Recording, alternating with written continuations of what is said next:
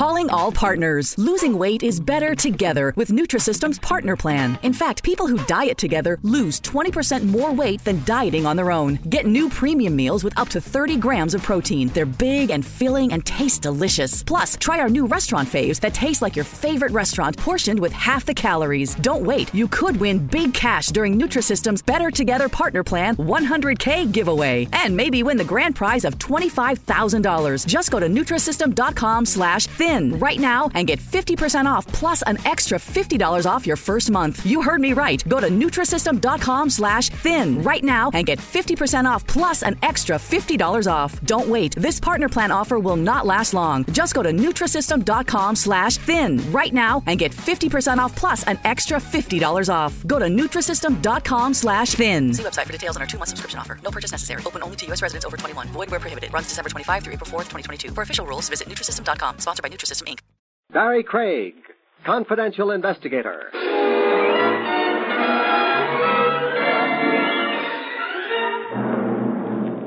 Sudden loss of weight might be cause for anxiety, but one good thing at least. It makes the pallbearer's job a whole lot lighter.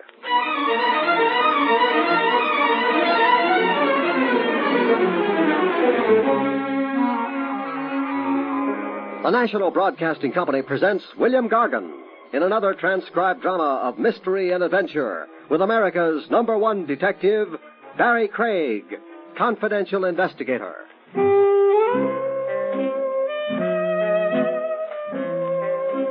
Barrie Craig speaking. Once every year, an epidemic of lunacy sweeps across the nation. Some call it midsummer madness. You get sunstroke by day and moonstruck by night.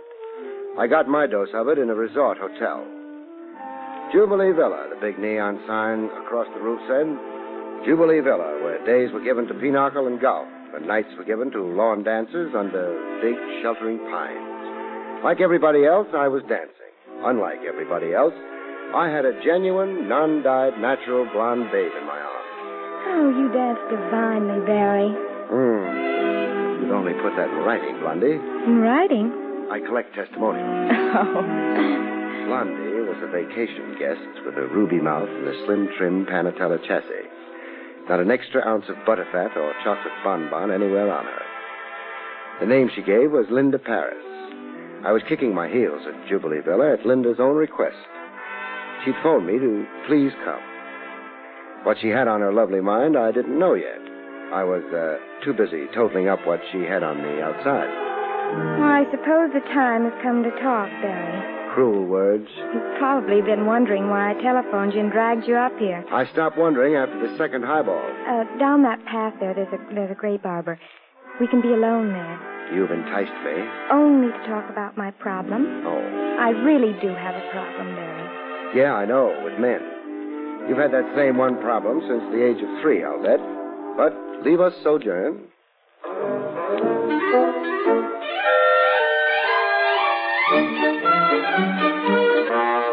A grape arbor under the moon with a bewitching blonde at hand means all things to all men. But to a confidential cop, it only means work, police work. You have facilities for finding out about people. I do. Now, who do you want to find out about? Stuart Stoner. Who's he? A guest here at the hotel. So you want a confidential police check on him? Yes. I want to do the conservative thing before Before getting too enmeshed? Before getting engaged. And you're afraid Stewart is a low-down fortune hunter. Is that the nub of it? Oh, well, he led me to believe that he, too, is rich. I'm assigned. What are the vital statistics on Stuart Stoner? Hometown, family, business, etc., and so forth. I know nothing except that his people are supposed to be in Milwaukee society. You'll know more when I'm through. Milwaukee, here I come.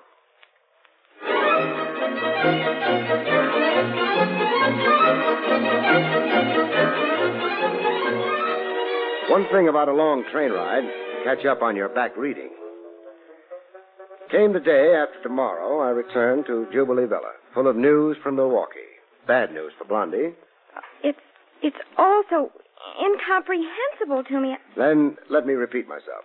There is no Stoner family in Milwaukee society and no young aristocrat named Stuart Stoner. Then Stuart is a masquerader. It would seem. And so are you, too, a masquerader, Blondie. I checked both ends of the matrimonial question mark. I'm a bug for thoroughness. Linda Paris of Brockton, Massachusetts. No such she-animal. Now, what's the real name, Blondie? Mary Ranceroff. A working girl. A wage slave. Department store ribbon counter? No, I'm a manicurist. You're putting on quite a big show here at Jubilee Villa. Where'd you get the wardrobe? And the $55 a day? My savings. Your pitch to snag a rich husband? Just as easy to love a rich man. Touché. All right, assignment completed. Pay me off and kiss me goodbye. No. No? I still want to know about Stuart. Like you, he's fortune hunting. Oh. Well, you see... You go for him. Nevertheless, and notwithstanding. Okay, then. I'll stick around a while. On the day I go, you can call me the guy who murdered Cupid.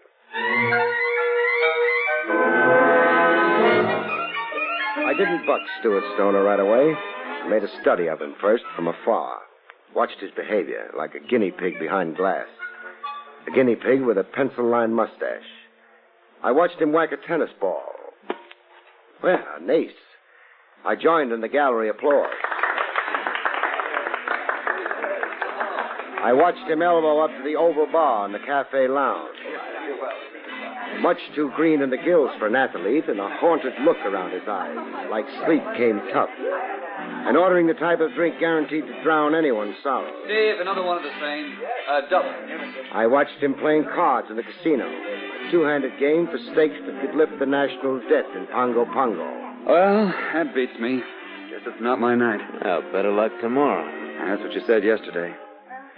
I'm afraid I'm a little short of cash. Oh, check is fine, Stoner. And if you're overdrawn at the bank, an IOU's just as good.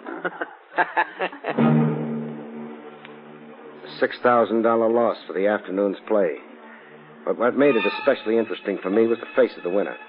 I knew the face. I'd seen it around, on the streets and in the Rogues Gallery. Lou Latimer, a con man, card sharp, and plain crook. The question I asked myself was, why was a card sharp accepting IOUs from a phony vacationer posing as a son of wealth? Latimer worked like a cop worked. He checked the pedigree of every sucker he sat down to cards with. Latimer had to know that Stuart Stoner was a made-up name. So why was Latimer accepting paper instead of cash? That evening, after a supper orgy of borscht and baked herring, I tackled Stuart Stoner in person. He was sprawled on a hammock, letting the supper digest. Evening. Hello. Craig's the name. Barrie Craig. You, don't feel sociable? Frankly, I don't. That's a surprise. Why is it surprising?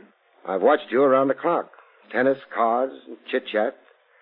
I've seldom seen a more gregarious and sociable guy.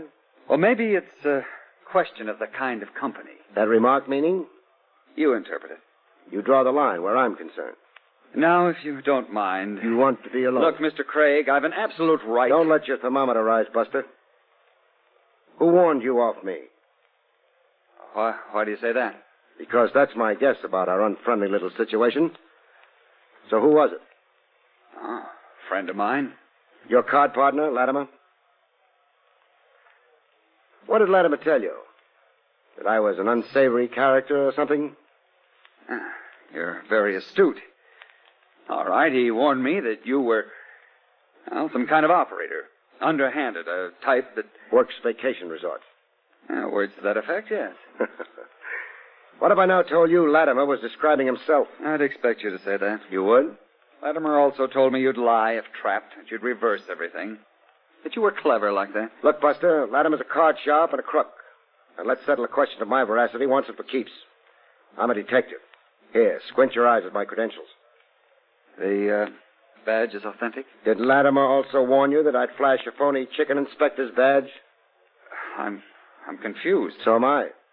What particularly confuses me is why a smart boy like Latimer would collect your worthless IOUs. My worthless... You're here using an alias. The name Stuart Stoner is made up. You've been handing a doll named Linda Paris a line of bunk.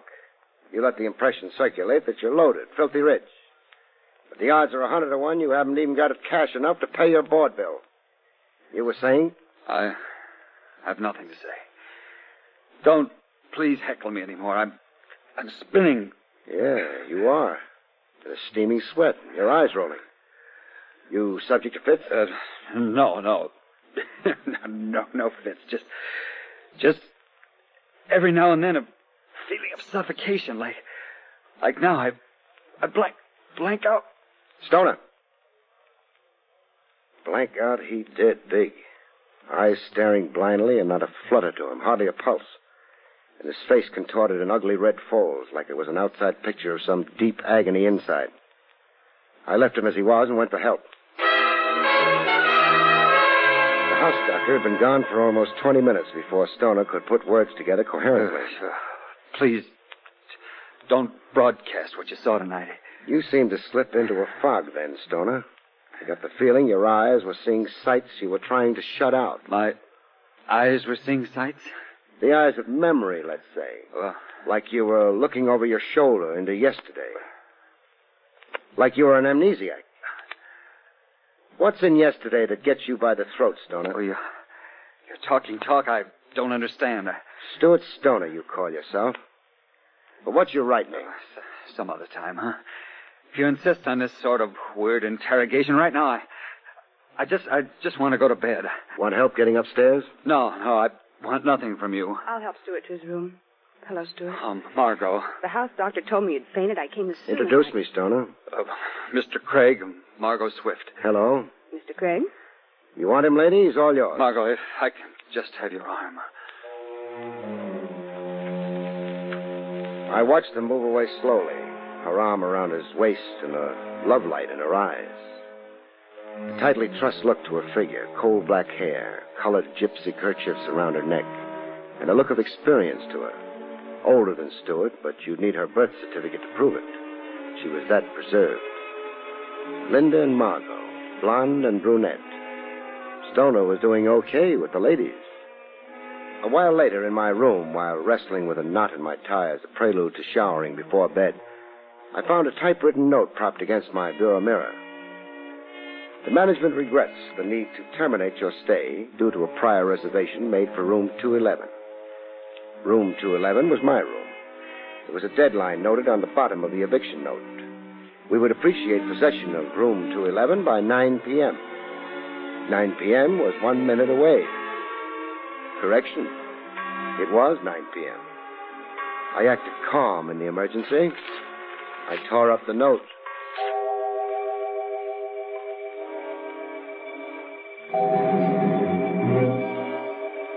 That night I had a crazy dream. I dreamed there was a load of iron hanging from the ceiling like a chandelier, hanging on a line with my head, ready to drop if the length of wire holding it ever snapped. I lay there making book the wire wouldn't snap. I was wrong. It did snap. When the iron dropped, I promptly stopped dreaming.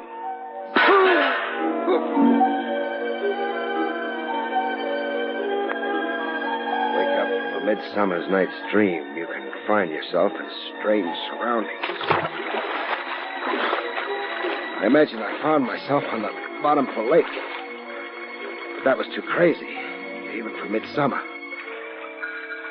What was a fact was, the lake lay around me only ankle height. I was plopped in reeds that were taller than me. The kind of reeds you find around the edge of country lakes.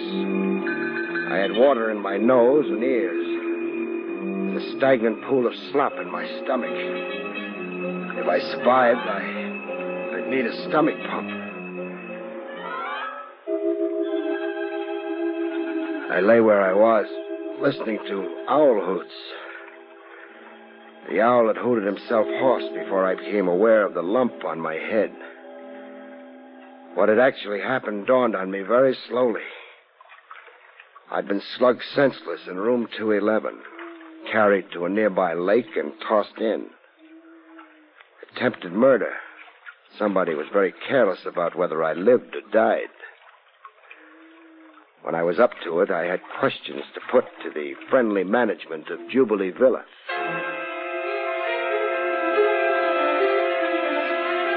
The guy managing Jubilee Villa looked like a wax museum exhibit. Skin you'd hate to touch unless you were a fellow zombie. And horn-rimmed glasses with lenses so thick his eyes magnified into the size of golf balls. A brass nameplate on the desk read Otto Henser.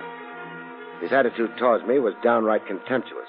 Mr. Craig, you expect me to give credence to this fantastic story. I do expect. Mr. Craig, you suffer from sunstroke. I wear a visor cap in the sun. Well, then it is too much to drink. A man with your imagination should never drink. I've been on buttermilk since I arrived here.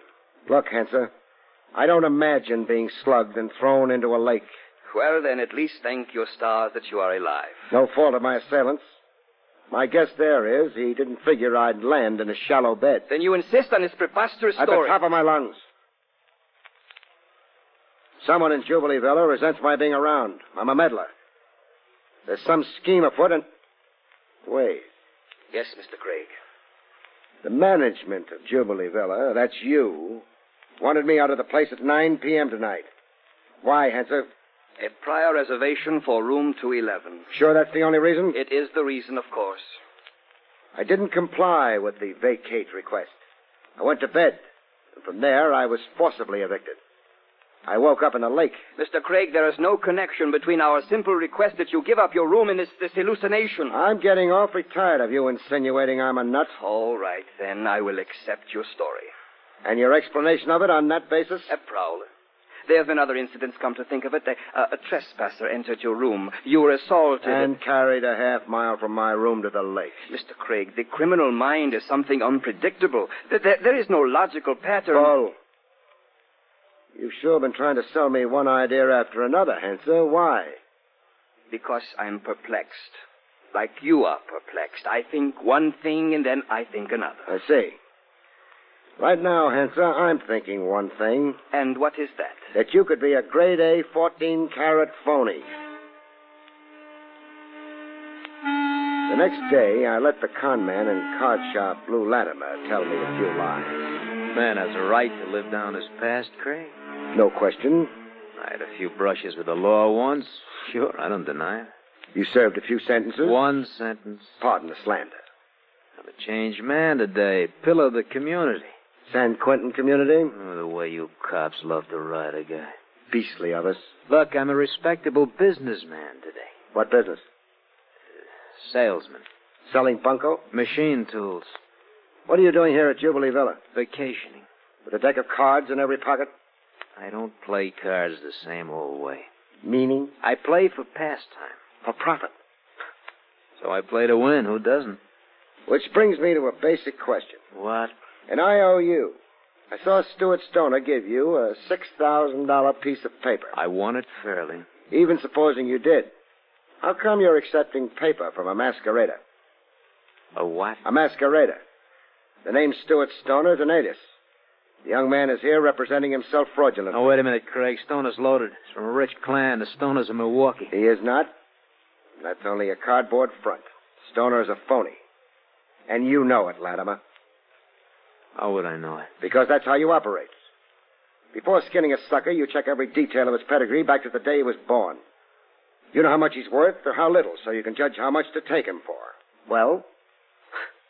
Well, what you say is a fact that Stoner's a phony, then I'm in rook, huh? I'm holding worthless paper. Well, that's not me, huh? It would appear. But I still wonder. Latimer. What? See the giant egg built in my skull? Up here? Looks nasty. Want to claim credit for it? Oh, the way you try to cut me down. You've some surface polish. You look distinguished in your Bermuda shorts. But you're a mug underneath. And a thug. Look, chum, if this heckling session is over... I've got another insult, killer. Killer? Until you convince me otherwise, I'll go on thinking you tried to drown me last night. So long. 1 minute, Latimer. Now what? A token of my very high regard for you.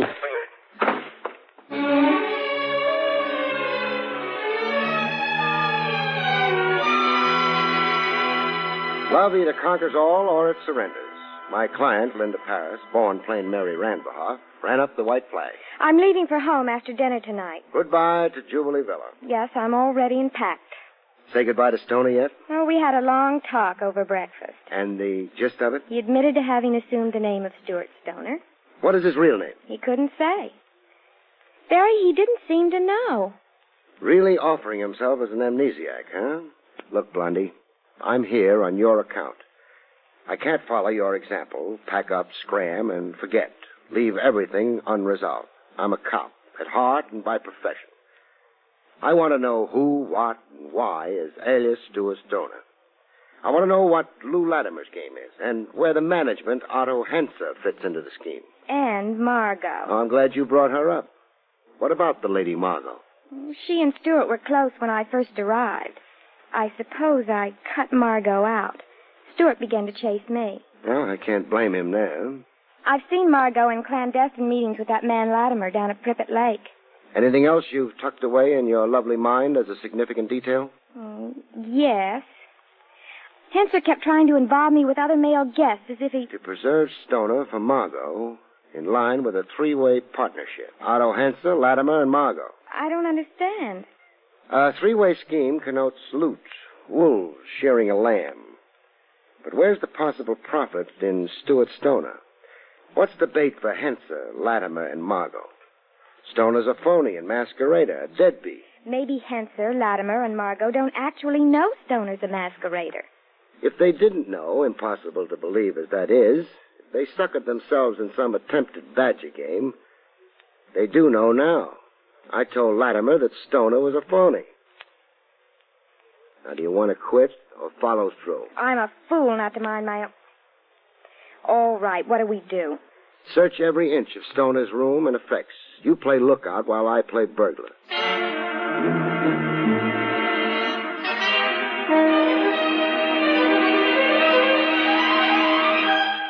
The results of searching Stoner's effects were a little frightening. Later, in a woodsy hideout, Linda and I shivered over what we found. Barrie, it's fantastic. Lengths of copper wire, all cut down to convenient size. The tools of a strangler. I just can't believe Then it. try believing Stoner's amazing collection of newspaper clippings. These. Mystery Strangler terrorizes East End. Dateline, Minneapolis. And this one. Strangler claims elderly victim. Dateline, Seattle. And these similar clippings. Dateline, New York, Boston, Shreveport. For one man, too. Operate east, north, west, and south, all over the map. Yes, the scope of it. But this isn't one man's autobiographic collection of himself. It isn't? The dates on the clips cover almost 4 years. They represent a lot of stranglings and a lot of stranglers. A lot of stranglers.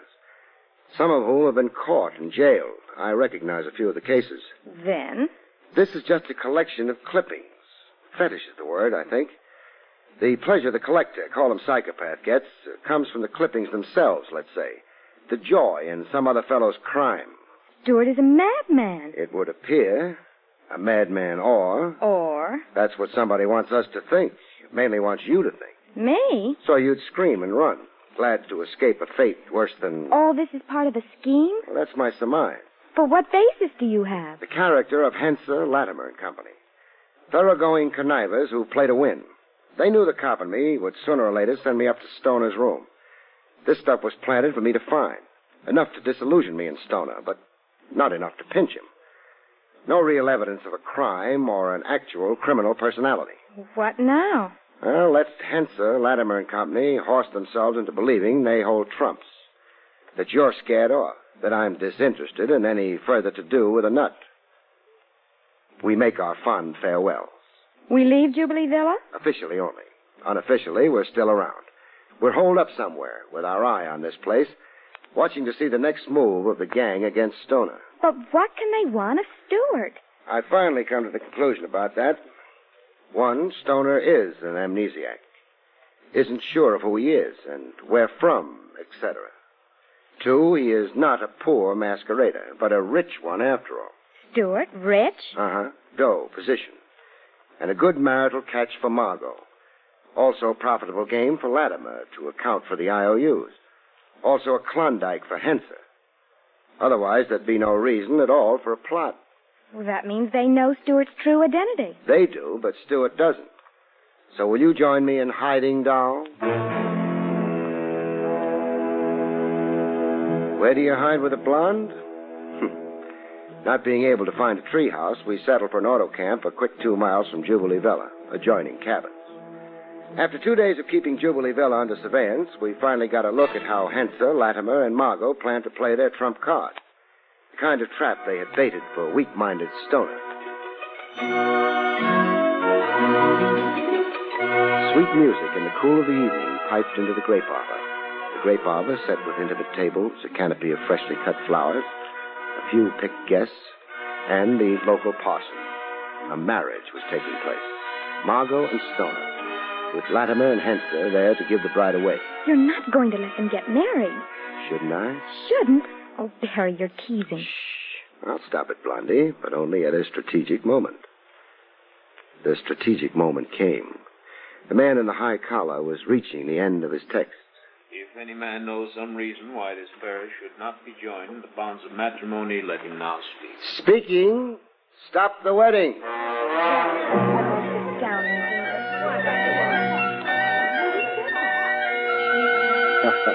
I'd played cop at Jubilee Villa fine, but I hadn't played Cupid so good.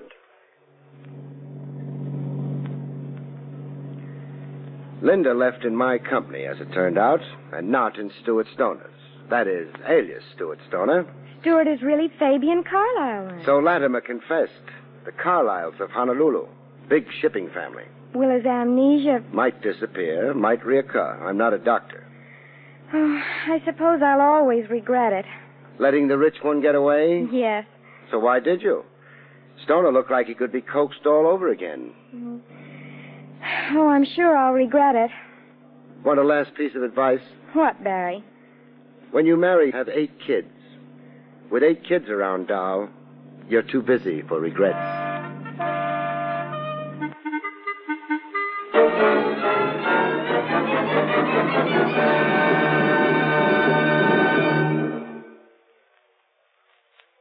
You have been listening to William Gargan in another exciting transcribed mystery drama from the adventures of Barrie Craig, confidential investigator.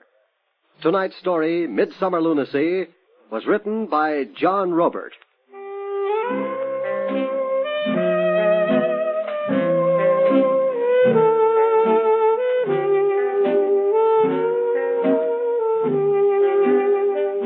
Next week, it's the strange story of Blood Money, about which Barrie Craig has this to say.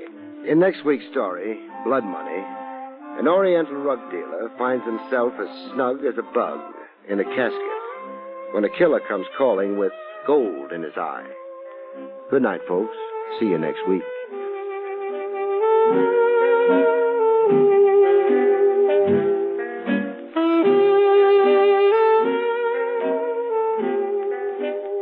The National Broadcasting Company has just brought you an NBC Radio Network production with William Gargan, starring as Barrie Craig, confidential investigator, directed by Arthur Jacobson. Also heard Hilary Hall as Linda, Alice Backus as Margot, Tony Barrett as Latimer, George Neese as Stuart, and Herb Ellis as Henser. Eddie King speaking.